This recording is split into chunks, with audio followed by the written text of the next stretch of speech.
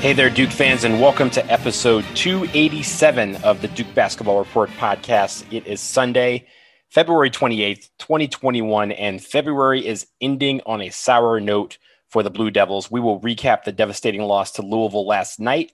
We will preview what is now, what always was, a must-win game against Georgia Tech, and we will review the COVID contingencies for the NCAA tournament, which, as I remind you, is less than 3 weeks away. Before we get into all that, Donald Wine here, the host for this show. I got my peoples with me, Sam Klein and Jason Evans. First, Sam, how are you this morning? Good. I was a few nights ago on a Zoom call hosted by the Duke Club of DC, and I didn't see Donald there. So I'm not sure what's going on, man. See, it's been a very busy week in the soccer world for me. So I literally was on 2 other Zoom calls at the same time as that one. That one just had to get a pass. I heard it was great, though. It was excellent. It was about a new book that's out about the history of Black students at Duke. It was fascinating. Yeah. And speaking of podcasts, though, Donald, I also saw that you have another new podcast. I have another new podcast. Yes, it is a soccer podcast dealing with North American soccer. Basically, we pick a country every single episode and we talk about that country's soccer. So the first episode, it's called World of CONCACAF. And if you're into soccer, I operate now 2 soccer podcasts in addition to this basketball one. But it's been fun so far. We did Barbados. So if you want to learn about Barbados, check that out. But I will bring in Jason. Jason is the co-host of this podcast. Jason, how is it in Atlanta right now? Fine and dandy. I feel like I'm talking about the weather way too much lately, but yesterday was almost 70. Today's gonna be mid 70s. I am biking a lot and very much enjoying the nice weather. Spring has sprung in the South. That is good. That is good. It is definitely spring here. I guess it would be, they would call it spring here in Texas right now. But there was, we'll talk about the weather later. We always start off with the weather, but we have to get into the basketball. The winter of our discontent was last night. Exactly. And last night, Duke had their final game in Cameron for the season against Louisville. It was senior night. I say that in air quotes for Jordan Goldwire and Mike Buckmeyer. It was a game where Duke was cold throughout the first half. They started to heat up in the second half and they got back into the game, had a chance to win it close to the end, but eventually it went to overtime where the Cardinals outlasted the Blue Devils. 80-73 is the final score. There's a lot to take from this game. I will start with the headlines. Jason, what do you got as a headline for this game? I say heroic hurt, not enough, as Duke's postseason chances take a big hit. Matthew Hurt was amazing in this game, as we all know. He did not get enough help. Absolutely. I think you're leading into something similar that I had. Sam, before I get to mine, what do you have? I also went for a attempt at a Matthew Hurt pun. I went for a losing F Hurt for Duke. Oh, that's actually very clever. Very clever. I tried. Yeah, very clever. Mine is Hurt's Herculean effort goes wasted and lost to Louisville. So I got alliteration. I think we all tied in Matthew Hurt, and that leads into the good. We always start with the good. And Sam, I will go to you. I don't know what good you were going to begin with, but we're going to start with Matthew Hurt since we all commented on that. I think you have to start with Matthew Hurt in this game. If Duke makes one more free throw or shot of any kind in this game, we are on here this morning or possibly even last night talking about Matthew Hurt's incredible performance against Louisville. His career high 37 points on 21 shots. He was everywhere last night for Duke. And honestly, not overwhelming from 3, just 2 for 6 from 3, which I think is maybe sort of underselling how skillful he is, because we know that he can really bomb it from 3 and can give you 3 or 4 threes in a game if he's really focused on that. But last night it was mid-range, it was up close to the basket, it was putbacks, it was using the backboard. I don't know how many times we have to talk about how advanced his offensive game is, but what another outstanding performance for Matthew Hurt last night. And you got to be so excited about his development this year. And as we've talked about, maybe this means that he is going to leave, because how could you possibly become a better offensive player, with Matthew Hurt's like size and build than he is right now in college? So I think we have to start there. Yeah, Sam. And the one thing I will note about Matthew Hurt is that in the first half, he probably had 3 or 4 jumpers that were basically 3-pointers, but were considered 2 because his foot was on the line. So that 2 for 6 is kind of a misnomer because he definitely hit a lot of shots that ended up being considered 2s because he had a toe in the line. If he brings his toe back an inch, his percentage from 3-point is way better than it was last night. There's the flaw in his game is that he steps on the line too often. And one of those moments last night where he manages to get behind the line and Duke wins the game because they, as you mentioned, they went to overtime. So it's one missing point in a lot of different places. And by the way, before I let Jason say all the same stuff again, as I just said, Matthew Hurt last night, also much better on defense. I feel like there's been a fair amount of development for him on the defensive end. And Jason is now looking angrily at me. So I'm going to let him talk about Matt Hurt's defense. So I knew that you were going to talk all about the offense. And I was like, no problem. You can talk about something else about Matthew Hurt's game because I thought he really battled on defense. He contested shots in ways I haven't really seen from him that much this year. He was really fighting hard for rebounds. Goodness knows we needed that. And I'm going to talk more about that later on. But yeah, I thought his defense really stepped up. And I'm not going to echo everything Sam said. It's all obvious. As far folks, here's what you can do. Pretend like you just fast forwarded 3 minutes and I spent 3 minutes talking about how great Matthew Hurt was in this game last night. So that'll save us all some time. I really do think that Sam is right, that he's done with this level of basketball. He will be moving on to the NBA after this season. I don't know if it's as a first round or a second round draft pick, but he is simply there's simply nothing more that he can do at the college level. He needs to get stronger in the NBA, but I think that the NBA is going to help him do that more than staying another year in college. I think we need to resign ourselves that not only did we see senior night last night, but we saw the last of Matthew Hurt playing in Cameron as well. And what a way to go out. And the other thing I lament, Sam has said, Duke gets one more point. We find one more way to win this game in regulation. Not only do we get the victory, but I think Matthew Hurt wins ACC Player of the Year because had we gotten that key win, that what everyone in the ACC would have paid attention to it. It shuffles the standings in a significant way. It pushes Duke toward both the tournament and higher up in the ACC standings. For us to have done that in a game where Matthew Hurt scores nearly 40 points, I think would have cemented him as the ACC Player of the Year. I'm not saying he's not going to win it. He still very much has a chance at it, but he could have won it last night if he'd gotten a little more help from his teammates and Duke had gotten one more point in regulation. The one thing I will say about Matthew Hurt that you guys didn't is that Matthew Hurt really decided that the ball would, like, whenever he had the ball, it didn't matter. He was going to score. And the other team knew it. Louisville knew that there was points. Whenever he got the ball, he was going to shoot. There was times where we were passing the ball around and it got to Matthew Hurt. And Matthew Hurt was like, you know what? This is the time where I'm going to go black hole offense. And it was fine because everyone in the gym knew that he was going to have the ball and that he was going to shoot. And he still was able to get his points. I think that is speaking to how the elite level of his game last night, that he was able to do anything that he wanted, basically. And the only trip that he had, again, like we said, is his toe was a little bit longer last night than it normally is because some of those, threes that he was shooting turned into twos. I want to get into this more when we get to the bad. The one thing to say about Matthew Hurt's game, and I don't know that it's his fault. I'm not privy enough to the way Duke is communicating on the floor and things like that to say this is Matthew Hurt's fault. Duke went away from Matthew Hurt the final 4 minutes of regulation and the entire overtime. Now I'm going to talk more about that in the bad, but Donald, I think that everything we're saying about Matthew Hurt's game, the final 9 minutes of play, last 4 minutes of regulation, 5 minutes of overtime, is completely different from the previous, 36 minutes of the game where Matthew Hurt was dominant because whether this is Matthew Hurt getting tired or something else, or whether it's just happenstance, maybe it's Louisville making some adjustments.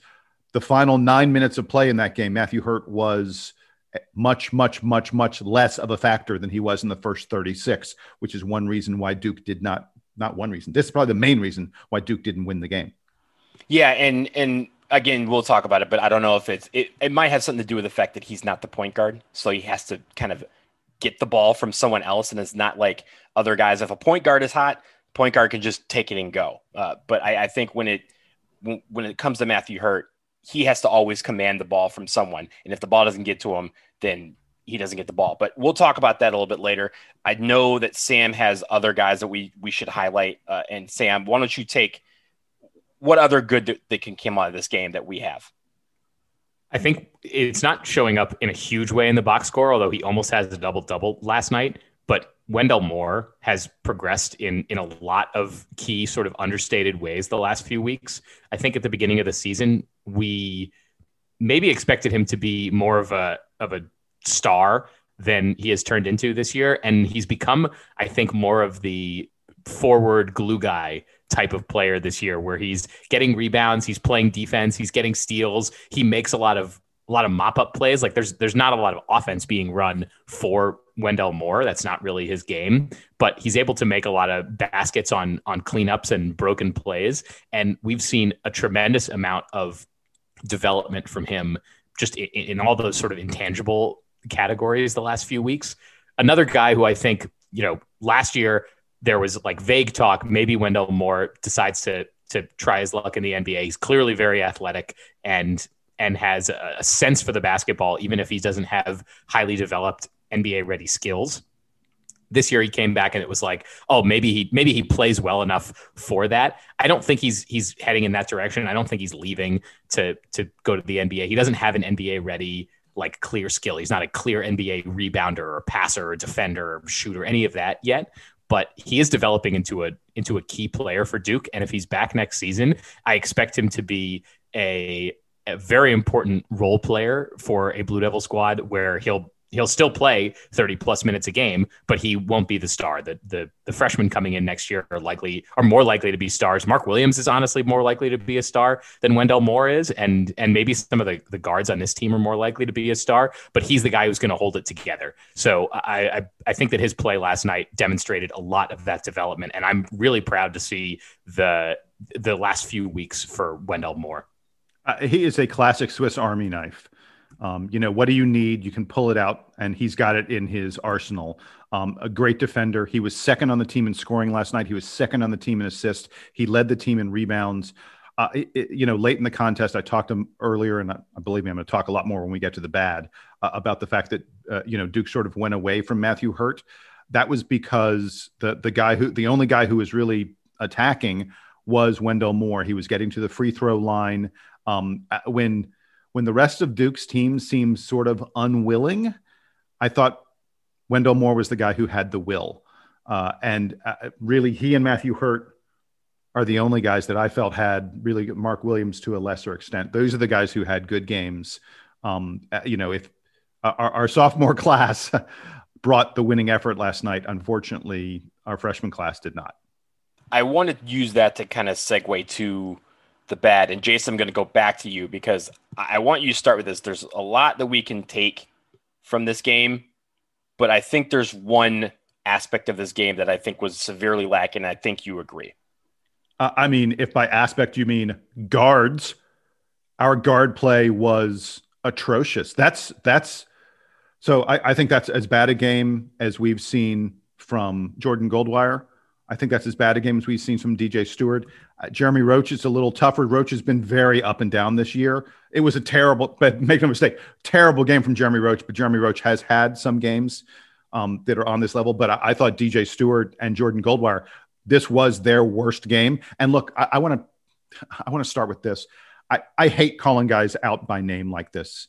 This is something I'm reluctant to do on this podcast. You don't have to do this, but I don't have to do it. But on the other hand, I kind of do because all of us saw it. Look, I've communicated with other Duke fan friends about this game via email and the such and text message.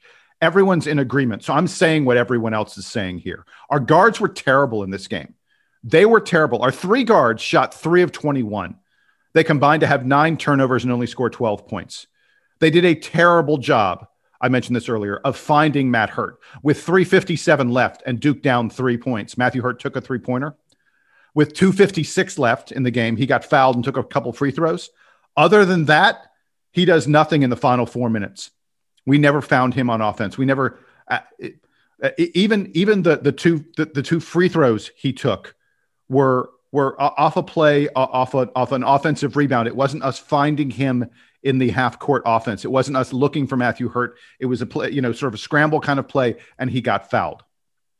Now, there's some people who've speculated that maybe he was tired, but I saw Matthew Hurt exerting plenty of energy on defense, contesting shots and fighting for rebounds. He didn't look tired for me. It looked to me like the team wasn't all that interested in getting the ball to the guy who was having hit the best game of his career, arguably the best game of any player in the ACC in a single game this year. Yes, I said it. Matthew Hurt last night may have had the best game of any ACC player in any game this season. I haven't seen every game, obviously, but it's up there. And Duke didn't find him for the final 4 minutes of regulation and basically didn't find him in the overtime either. I want to get more in on these guards. And again, I hate calling him out by name, but Jordan Goldwire, season high 4 turnovers, most turnovers he had in a game in this year. Only the second time all year that he failed to make a single basket. He took 3 shots. Every single shot he took was a bad shot. Like the moment he took it, I went, well, that was a terrible shot, including he had one shot. I forget whether it was overtime or the end of regulation where Duke had the ball. And I want to say we were down 1. I mean, it's a key moment in the game. And he raced down and he took a running, jumper. He was 7 to 10 feet outside the lane, contested. It had no prayer of going in. It was a terrible shot. And it was only the second time all year that Jordan Goldwire failed to get at least 2 steals. Like I said, his senior game, worst game of his entire senior year. Jeremy Roach, I'll continue on this. 3 points, 1 assist, 3 turnovers in 22 minutes. By the way, I didn't mention rebounds. Jeremy Roach, 0 rebounds. Down the stretch, Jeremy Roach was in the game instead of Mark Williams. Coach K knows more about basketball than I do, but I don't understand why Jeremy Roach was in that game and Mark Williams wasn't. Because I'll tell you something. Plus minus. I hate plus minus. Not a good stat. Jeremy Roach's plus minus was -8. He was atrocious on plus minus. Mark Williams was even. Mark Williams had one of the best plus minuses on the Duke team. But down the stretch, Coach K had Jeremy Roach in the game the entire time, did not have Mark Williams in the game. And there was a moment in the post-game press conference where the reporter for the Chronicle asked Coach K about the final free throw that Carlik Jones took, where it was a tie ball game. And Duke didn't have Mark Williams in the game to get the rebound. Louisville ended up getting the rebound, and so Louisville got a shot to win. They missed it, luckily. But Duke essentially didn't get a shot at winning.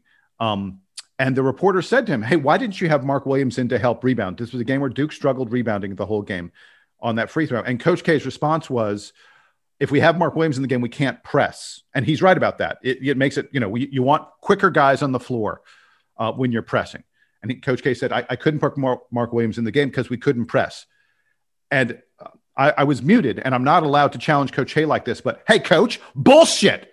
That's not accurate. On a free throw, you could put Mark Williams in to get that free throw. There's no pressing on a free throw at that point. What a BS answer from Coach K to not tell the truth, which is that he trusts guys who aren't rebounding, and he doesn't trust the guys who are rebounding right now. And Duke didn't get that last rebound and didn't get a shot to win this game because we didn't rebound for shit in this game. Yes, I'm pissed off. And the last guy I'm going to talk about is DJ Stewart, who did nothing but take bad shots. He had 2 turnovers, but I swear to God, I saw him hand the ball to the Louisville team at least 3 times. Yes, I'm frustrated. Yes, I'm pissed off. DJ Stewart missed at least 3 wide open 3-pointers. He seemed gun shy after that, passed up open threes. This was a game where the only way Duke loses when Matthew Hurt's playing that well is for the rest of the guys to play like crap, and they played like crap. Our guards were terrible, and we don't have a good shot at the NCAA tournament now because they picked the wrong game to have their worst game. All 3 of them done. Woo! Jason. I don't know how to follow that. Jason, man. I'm nervous. Here's the thing, though. Yes, I'm furious. Right. I'm furious. Right. I'm furious because if any one of those 3 guards plays an average game, we win. Yeah, with Matthew Hurt playing that well, we need one of our – Wendell Moore had an average game, or a little, maybe tiny bit above average. If one of our other significant offensive players, if one of those 3 guards, the guys who get most of the time, plays an average game, we win with Matthew Hurt playing that well. All 3 of them. Like I said, arguably all 3 of them had their worst game of the season at the same time.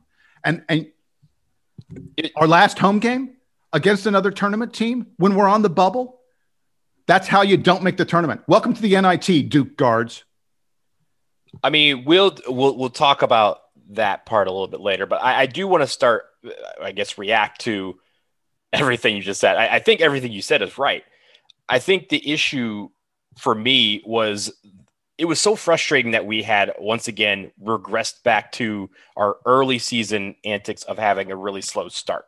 And I think other than Matthew Hurt, and I think you could throw Wendell Moore in this too. Like Wendell Moore had a slow start. Everyone but Matthew Hurt had a slow start. And again, the only thing that Matt Hurt was doing wrong was that his toe was like 3 centimeters longer yesterday than it has been in the previous 4 games, because a lot of his threes ended up being twos because his foot was on the line.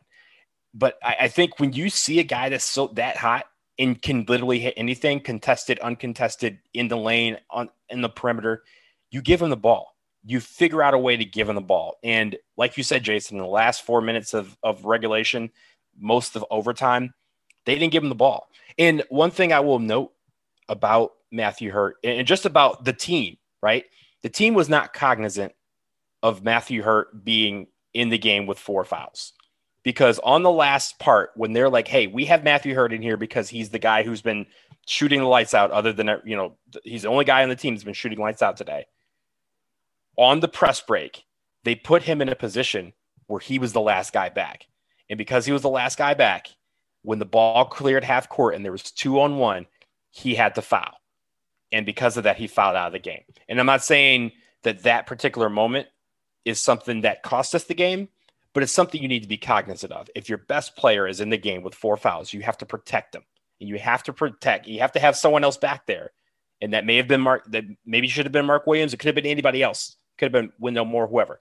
But someone has to be back there so that Matthew Hurt doesn't have to get that 5th foul, so that you still have a chance to win. Because as soon as he left the game with about 15 seconds left, 17 seconds left in overtime, everyone in Duke, wearing Duke blue was like, well, that's it, because the only guy who's scoring points is now out of the game.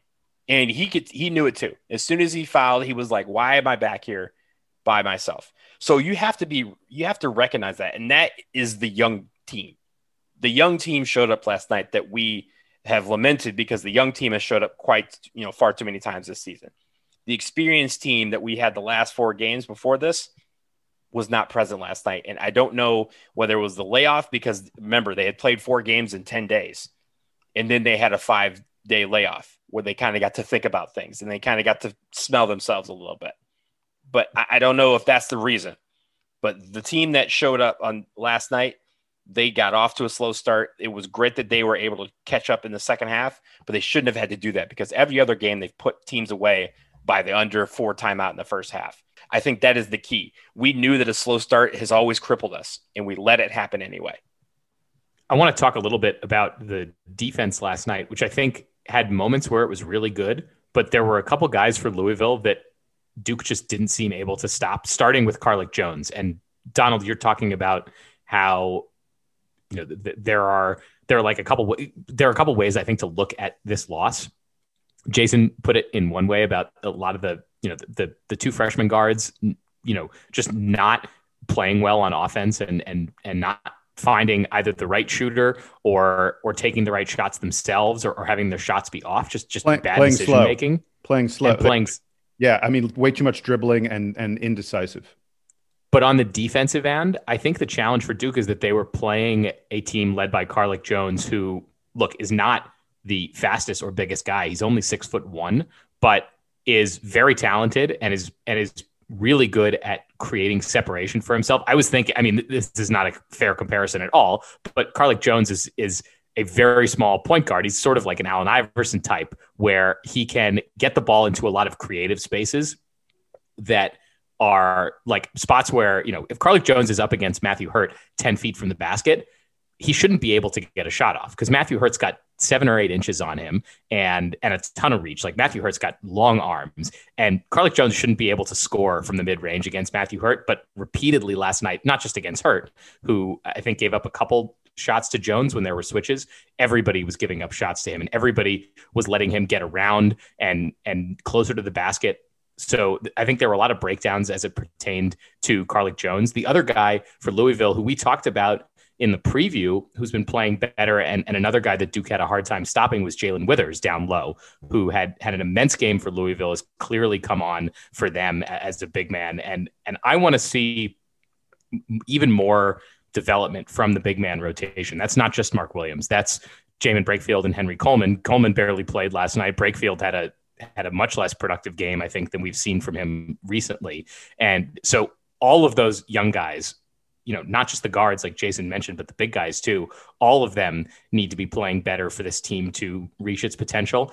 I think Jason's right in saying that Duke is at this point not looking at getting into the NCAA tournament. I don't think that that's a total conclusion yet. I still think that Duke could, and this depends on a lot of different factors and how other teams play and everything.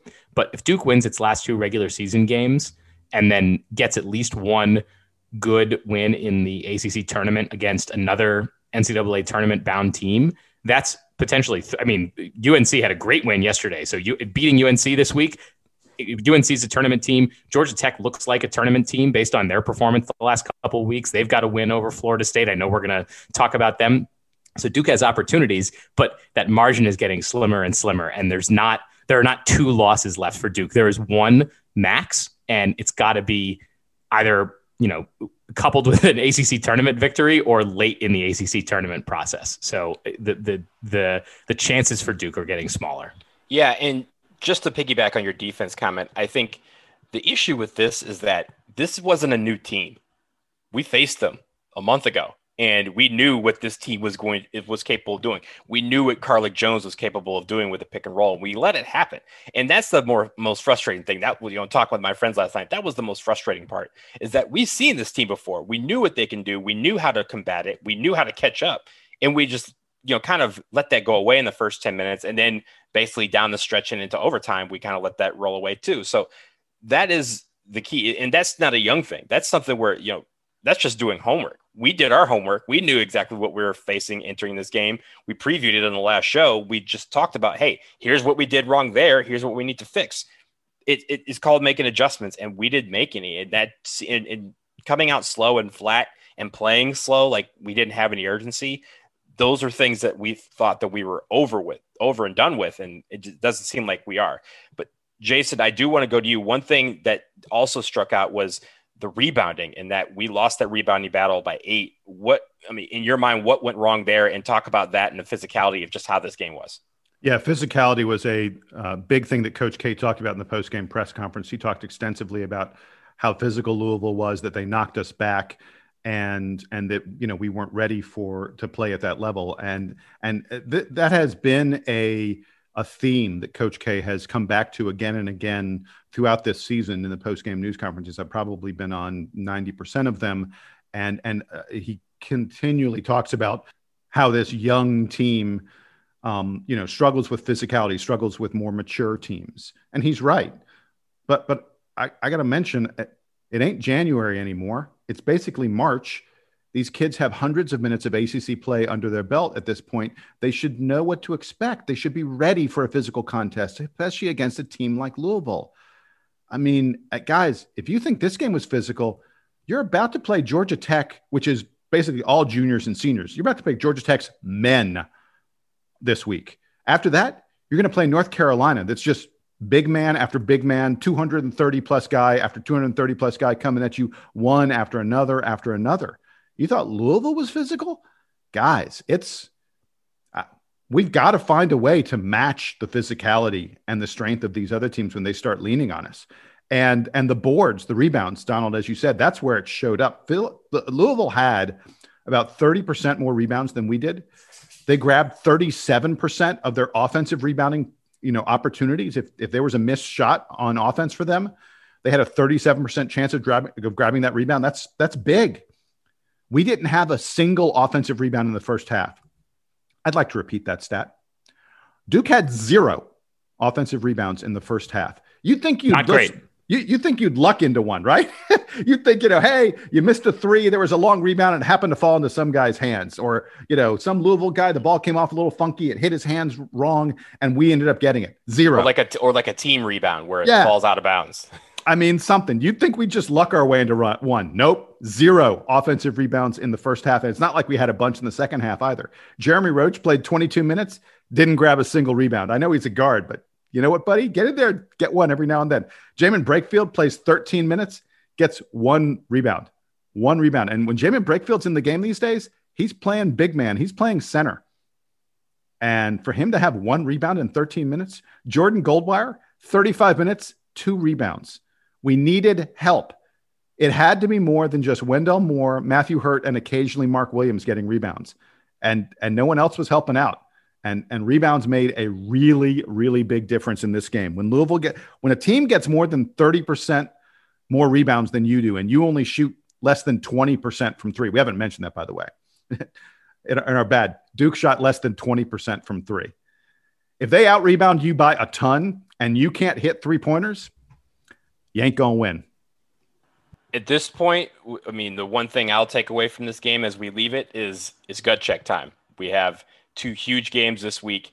We will start by previewing the Georgia Tech game. At first, we will leave it and take a quick break. Again, on the other side, a must-win game on Tuesday. We'll preview that. We'll also take a look at some teams and how they may make the NCAA tournament if they don't get in. Stick around.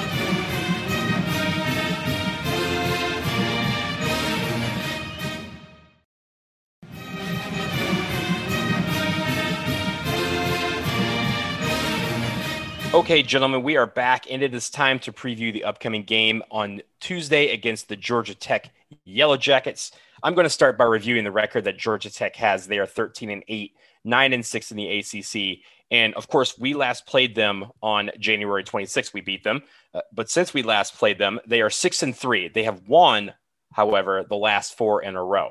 They lost to Louisville by 16, UVA by 8, and Clemson by 2 in the ACC.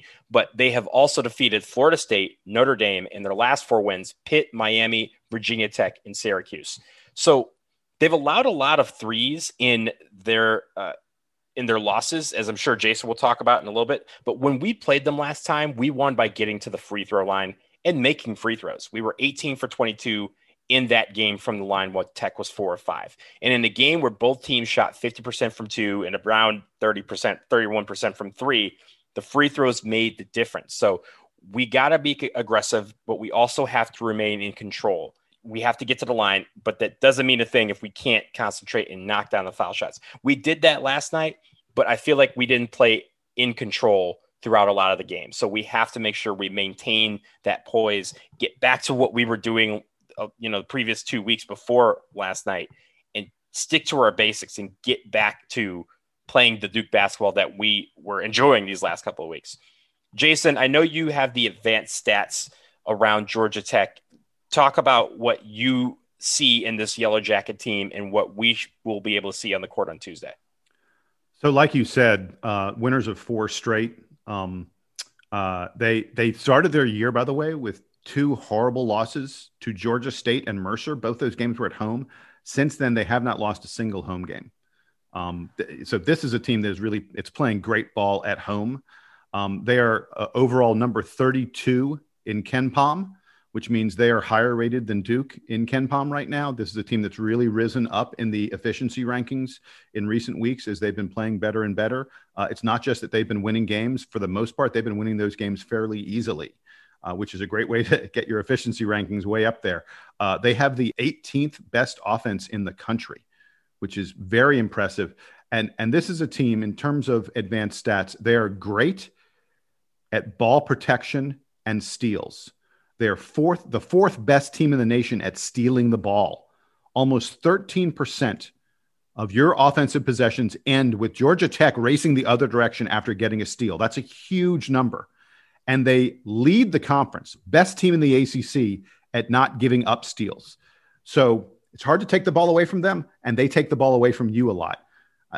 They're just, really efficient in that regard. They're also really efficient in terms of their shooting. 3rd best 3-point shooting team in the ACC, 2nd best 2-point shooting team in the ACC. They as Donald mentioned, in our first game, they don't do a good job of getting to the free throw line, and they don't shoot a lot of 3-pointers. But their half-court offense, it's mostly pick and roll. It's dumping it into Moses Wright. They just run things really efficiently. It's not surprising they do that because they are the 4th most experienced team in Division I. They've basically got 7 guys who play significant minutes for them. Those 7 guys are 4 seniors, 2 juniors, and a sophomore. And that sophomore is the one who plays the least of those 7 minutes. The guys who play 20 plus minutes a game are all juniors and seniors. So, this is a team that understands the physicality of the ACC. They understand what you need to do to score in the ACC. They understand the way to defend in the ACC. They know this is their year. These guys have been in the program for several years. And if, they haven't made an NCAA tournament, this is their year to make an NCAA tournament. And like Donald said, in terms of what works, how you beat them, get to the free throw line if you can. Last game, we also crushed them on the boards. We beat them 43-28 on rebounds last game. That's going to be important for Duke. And the other thing that works against them is shooting 3-pointers. Georgia Tech has given up nearly 37% on 3-point shots this season. And Duke will need to get back to being a good 3-point shooting team to have a chance, I think, to win the game against them. Yeah, that was a good point about the rebounding. I forgot about that stat, but that is definitely going to be important, particularly given the last couple of games. We haven't really been rebounding all that well, and it came back to bite us last night. So, Sam, I'll go to you. You have the players to watch. Tell us which players have been hot lately for Georgia Tech that we need to keep an eye on Tuesday. So I'll take us back to the first game that Duke played against Georgia Tech. Jose Alvarado is the senior point guard for this team, and he led the way for them last time, obviously in a losing effort, but was still very effective for them. Scored, I think, 26 points and dished 5 assists. He did turn the ball over 3 times. So this is where I want to start with one of the keys for Duke. Alvarado, very good experienced player, but does turn the ball over a little bit. So look for Jordan Goldwire, Wendell Moore, all those guys to be trying to force turnovers. Jason mentioned that they're not a great 3-point shooting team. So this is a team that relies on the ball getting downhill and into the lane for them to score. Try to get the ball out, pop the ball out when it's on the perimeter, force the break against Georgia Tech. This is not a team that plays super fast. So if Duke can speed them up a little bit, I think that gets them out of their comfort zone. That's the first place that's sort of player related. Get the ball out of Jose Alvarado's hands, cough the ball up ideally, and score easy baskets against them. I think that's the first thing for Duke. The other guy for Georgia Tech that's been playing better and has been one of their stars this year, but certainly better of late is Moses Wright. He's had a double-double in 5 of Georgia Tech's last 10 games, including the game against Duke, where I think he went for like 13 and 12 or so. Moses Wright has been a beast. He's a senior forward and also from the Triangle. So I'm sure he's one of these guys that gets excited to be playing all the teams from the Triangle when he gets that chance. That's another guy that Duke needs to, I don't know if they're going to stop him, but when we talk about the rebounding battle, Moses Wright is where to start. I think that, again, one of the keys for Duke is the recent emergence of Mark Williams, who has played, we know, very well of late. And if he can, and he wasn't as much of a factor a month ago when Duke played Georgia Tech. Jalen Johnson, of course, was still in the rotation for Duke and does not have the defensive chops, I think, that Mark Williams has. So hopefully the emergence of Mark Williams and his ability to play 25 minutes in this game will be a buffer against Georgia Tech. And I think to this point, they have a better resume than Duke. They've got better, like, good wins and not as much of the bad losses that Duke has, which is not to say that when you look at the metrics, they're actually fairly evenly matched, and this should be a good game. I'm hoping that Duke can pull this one out. I actually think that Duke's development the last few weeks, yesterday's game notwithstanding, would tell me that Duke is now a better team than Georgia Tech. Although Ken Palm's going to tell you, and ESPN's BPI is going to tell you that this game is somewhat evenly matched. Maybe Georgia Tech is a point or two favored in this one, but I think that Duke is more talented than this Georgia Tech team, and if they are able to recover and learn from Saturday's down the stretch disaster against Louisville, that this is a game that Duke can and hopefully will win. So what you say, Sam, is probably the correct way of phrasing these kind of things. It's really even and maybe Duke's a little bit better, that kind of thing. Moses Wright, in the post-game news conference yesterday for Georgia Tech after they beat Syracuse, was asked about playing Duke. And he wasn't quite as even-tempered, so to speak, as you are. Wright. What did he say? Moses Wright said, "We know we're better than Duke. We're not at all worried about that game."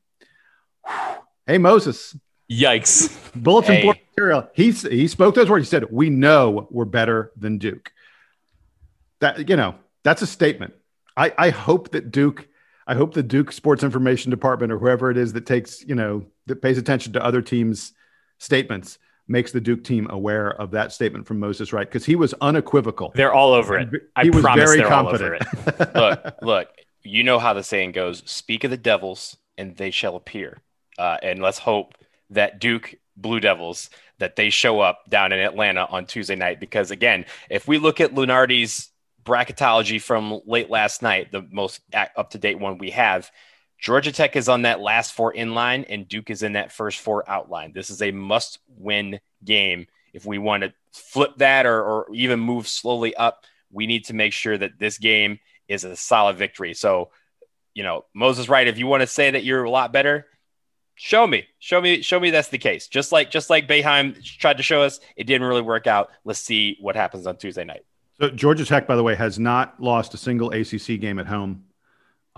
They're a better team at home than they are on the road, and there will be fans in attendance for this game. I expect, even though it won't be, capacity, anything close to that, there's, a limit on the number of people who will be there. I expect it'll be reasonably rowdy. Georgia Tech is looking at this game as the cap on their NCAA bid. Georgia Tech, in my opinion, probably believes if they win this game, they're all done and they are in the NCAA tournament. And as I mentioned, these guys are mostly seniors and a couple juniors. This has been what they've been working for a long time. Josh Pastner, if he doesn't make the NCAA tournament this year, I'm not sure when he's going to, because they don't have a good young core, in the background. There aren't any freshmen who are going to rise up for Georgia Tech at the moment. Doesn't look like. So it's a huge game for them. And Duke's going to have to match a really intense team that has not lost at home all year to an ACC team. So you're right. It's probably a must win. If Duke doesn't win against Georgia Tech, they probably need a really good effort against UNC and then a deep run in the NCAA tournament. Otherwise, we're going to be one of the teams missing the dance. And speaking of the dance, the NCAA tournament is less than 3 weeks away. And this past week, the NCAA announced its contingency plans for teams that are forced to withdraw from the tournament before or after Selection Sunday due to COVID-related issues. I want to talk about the key points, and then, guys, I'll bring you in to tack on what I left out. So once the bracket is finalized on Selection Sunday, there will be no reseeding. And if a team needs to be replaced in the bracket, if they don't do, I believe it's 7 consecutive days of negative tests, the replacement team slides into that team's spot. So if the 6th seed in one of these regions has to withdraw, the replacement team is now the 6th seed, and they would play the 11th seed in that bracket. The first 4 out, the first 4 out designated teams, they're going to designate who those 4 teams are. And those are the 4 teams that are designated as replacement teams if they choose to do it. Of course, a team can say, hey, we're not in the NCAA tournament, we're not going to back in, but those 4 teams are the 4 teams that can elect to be designated as replacement teams. Now, replacement teams, mind you, are only available to be inserted into the bracket up to 48 hours after Selection Sunday. After that, replacement teams can't get into the NCAA tournament. And finally, should an automatic qualifier be unable to participate in the first game of the NCAA tournament, the conference that team plays in will get to pick the replacement team to fill that automatic qualifier spot. Is based on a bunch of different designations. I believe that this weekend they had to submit to the NCAA what those contingencies would be for their conference should their automatic qualifier not be able to play in the NCAA tournament. So we know who from each conference, we would know very soon who those teams would be should their automatic qualifier not be filled. So a lot to digest. Sam, I want to start with you. What are your thoughts on the NCAA's plan? And feel free to throw out any other nuggets about this plan that I failed to cover. It's weird, right? That they are having to put all these like addenda in place and have teams that are not going to have their names called on Selection Sunday still have to be preparing as if, right, like the top teams that are in the NIT, and Duke very well may be one of them. So this is like absolutely something that is pertinent to Duke fans, because we're right on the edge of the bubble right there. Duke is going to, let's say Duke gets the number 1 or number 2 seed in the NIT at this point, completely a reasonable place for Duke to end up given its record. Duke would have to be preparing for its first round NIT game, which would be, I don't know if they're going to play the NIT games in at local sites the way they normally do, or they're moving the whole thing to another location. They're doing the whole thing in New York, I believe. Whole thing in New York. So Duke is going to be preparing for a game in the NIT starting on that Sunday night, but might get a call Monday or Tuesday that their game is that. Oh, just kidding. They're in the NCAA tournament. So it's going to create a lot of stress and anxiety for all of these coaches and these players who are just dealing with additional uncertainty in a year when uncertainty is the norm. And that's frustrating. I think the other tough thing about it, and we talked about this, I don't know how long ago we talked about this, but when the NCAA said that they were insisting on continuing to have the tournament in basically the same time frame that they do every year, which is conference tournaments end the second weekend in March, or this year it's the second weekend in March, and then they're going to start the NCAA tournament like 4 or 5 days after that. It's just not enough time, given the logistics of the pandemic, to guarantee that everyone is sort of safe and ready to go when they enter the pseudo bubble that they're going to have for the tournament. So my overall take on this is it's still a miss. And the NCAA, in all of these caveats and potential like last minute changes, is admitting that they're kind of flubbing the execution here, and not just, pushing the tournament back a week or coming up with a way to space out the beginning of the tournament from the end of the rest of the season, that in a way that makes all the teams kind of feel comfortable that they're ready to go, they're preparing for the right things. And it's going to add a lot of unnecessary stress to the teams, to all of these teams, and the teams who are potentially going to be added in as replacements, not to mention all the weirdness that it creates in the bracket if teams have to get slotted into these new spots, which, I mean, we can't even get too deep on that, because who knows what's going to happen there. And pushing the tournament back, I know we had talked about that it runs up on Masters weekend, but what better lead-in for the NCAA tournament than watching the Masters all Saturday? And CBS can have the Masters on all day Saturday leading into that first game. But they're not doing that. They're keeping the schedule as is. And so the whole thing that gets me about this is the 7-day minimum, the requirement that each team has 7 consecutive days where everybody on the team tests negative. That means that they have to hope that they get through the conference tournament unscathed, because there's no way, if they catch something during the tournament during the conference tournaments, that they'll be ready in time for the NCAA tournament, because those are occurring less than 7 days before this is all finalized. So that's the thing that's kind of interesting. Of course, there's some conferences that would be in a position they're doing their tournaments this coming weekend. But for the big conferences, like especially these teams that are on the bubble, like Duke or Georgia Tech, they have to hope that no one else at the ACC tournament is catching something and bringing it to the tournament, because if they do, the entire conference is in trouble. So that's a really difficult thing to kind of navigate. Jason, tell me, what do you think about this? Is this something that you think is good, bad, or just meh? I mean, I'm not going to judge it good or bad. I think it's the NCAA trying to figure out how they can make things work during COVID times. And I've got a number of comments about it. The first one is, I don't quite understand.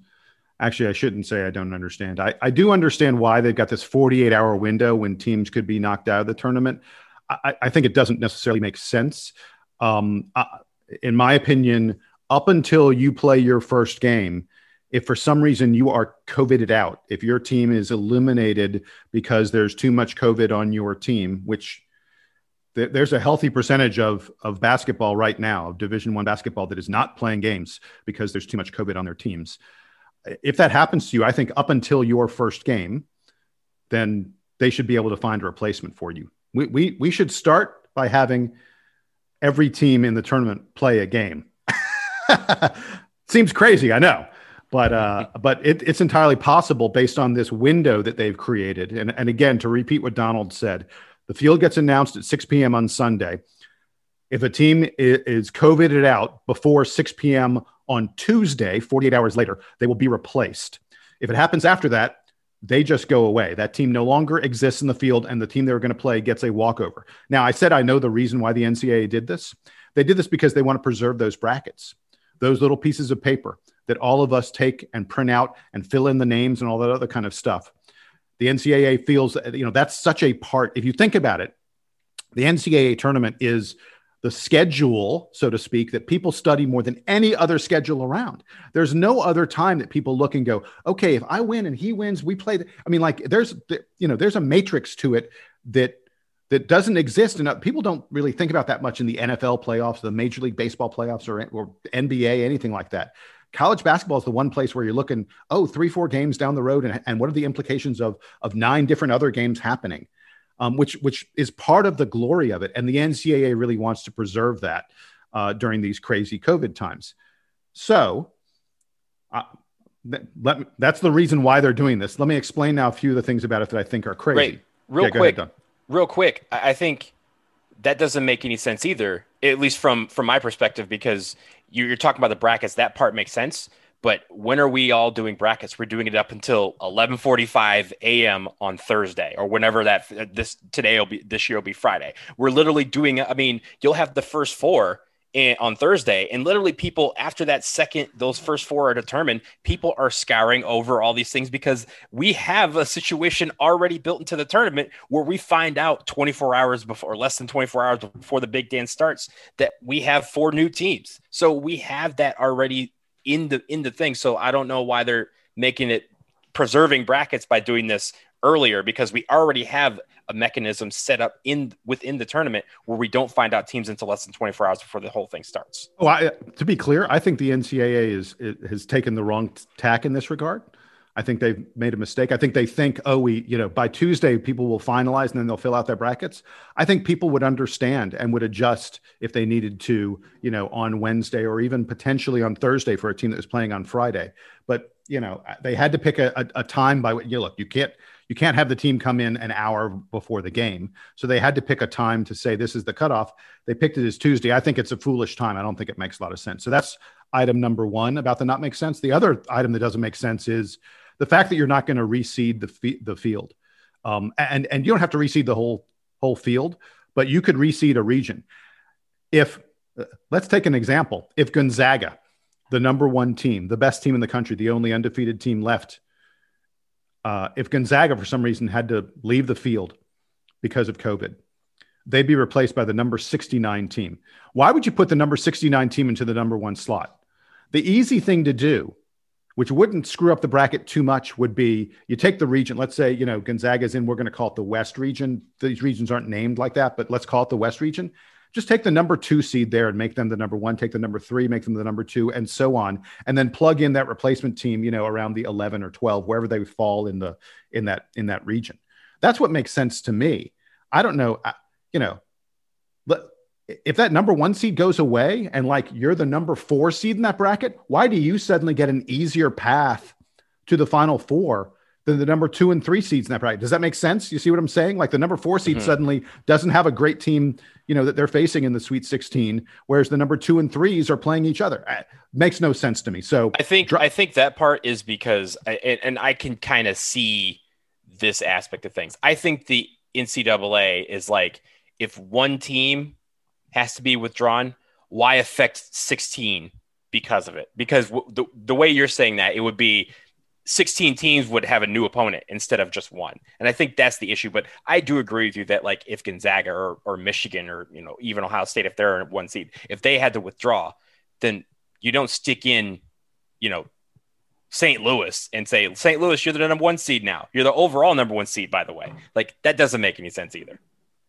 This is just pointing out that this whole endeavor is something of a farce and that we shouldn't be doing it probably if we should be doing it, then they should be doing it in a way that is logistically feasible and not a situation we're going to get the bracket on Sunday night and then everyone's going to be mining for information on Monday about which teams are going to be, are having positive tests or having scares or whatever. It's going to be a total mess and you're not actually going to be able to finish filling out your bracket until the day before the tournament. And I'm somebody that likes to just get it done and get it in. So it's completely messing with my personal way of filling out the bracket, which of course I'm angry about. Yes. And the last thing I'll mention about all this is, and Donald, this gets to something you were talking about regarding the Masters and the tournament schedule and the such. They have not finalized they haven't said. They've specifically said that they haven't said what they're going to do about the Final Four if there's COVID at the Final Four, because I think they have to have the Final Four in the championship game. They can't go, oh, we're going to, this team got COVID, so we're only playing one Final Four game, and the other team just gets to go to the championship. No way. They can't have that happen. So I think, at some point in the next week or two, they will announce some system where once a team is slotted to be in the Final Four, if they have to wait, they will wait for that team to be ready to play. I don't think that they'll allow someone to replace them, but I think that they will say, if we have to wait, we will wait. And ideally that means maybe waiting a few days. Donald, your scenario, maybe we wait a few days rather than playing at the weekend before the Masters, we play at the weekend of the Masters. But I think if necessary, I think the NCAA is going to say, if we have to wait 3 weeks to get these 4 Final Four teams all healthy at the same time, that's what we will do. Because they've got to play those Final Four games and that championship game. You can't have a walkover. I can't wait to hear from the one team, like the coach of the one team that is healthy. Like let's say it's Michigan and Gonzaga in the national championship game, and Gonzaga gets COVID like they did earlier this year, and Michigan is fine. I can't wait to hear what Juwan Howard has to say. Like, my guys are ready to go. We've done everything we can. Now you're telling me I have to, put them on ice for 3 weeks and wait this out. That is going to be a mess if it happens. But that's where we are. And this is what they're asking for. And the other piece of it is the NCAA says you can play with as few as 5 players. Like you can't, you can play with 5, which would be insane. But that some team's going to have like a really good player who, if it's at the Final Four, some team has a really good player who gets COVID. They're going to go, sorry, lots of our guys have been exposed to him. We can't. Everyone else is under protocol. Everybody else is under protocol. Right. That's what they're going to try and say, because they don't, Corey Kispert can't play for Gonzaga. Oh, sorry. He's been hanging out with the entire team. They're not going to try and play without Jalen Scruggs or something like that. It's a crazy situation. I think the NCAA made some mistakes here in how they're doing it. But on the other hand, I think no matter what they came up with, we would say there were mistakes. There's no perfect answer. At least I haven't heard one. Okay, we will see what happens with all that. It's almost March 1st. March Madness is about to happen. But before we get to March, let's do Player of the Week. And, there's 2 games that we could talk about. Jason, I go to you. Who do you have for Player of the Week? I think it's like my 3rd week in a row with Matthew Hurt, but I'm going Matthew Hurt. I don't know how. Look, last week I got mad at Sam for not picking Matthew Hurt. Dude put up 37. I mean, look, against Syracuse, he had only 15, but he had 5 rebounds, 5 assists, and 3 block shots. But, 37 against Louisville, I don't know how there's anybody but Matthew Hurt.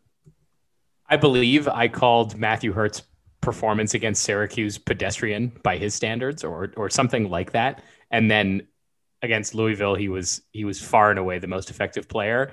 I'm not making this mistake again. Matthew Hurt is Duke's all ACC guy. He's Duke's, if Duke was good enough to get an All-American this year, it would be Matthew Hurt. It was Matthew Hurt this week, Player of the Week for me. Matthew Hurt was Player of the Week just off of last night. Simple as that. 3 for 3.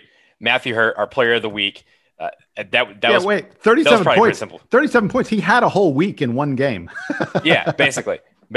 So we will see what happens. We will leave it there. That will do it for episode 287 of the Duke Basketball Report podcast. We will be back after the Georgia Tech game happens at some point. But for now, subscribe, rate, and review, and tell your friends we are in the thick of things now. Every game matters. It's been mattering all season, but now we're tomorrow is March Madness. We are in the thick of things. So keep it locked. We will recap the news as it comes our way. So for Sam Klein and Jason Evans, I am Donald Wine, and now it is time for the Duke Band to take us home.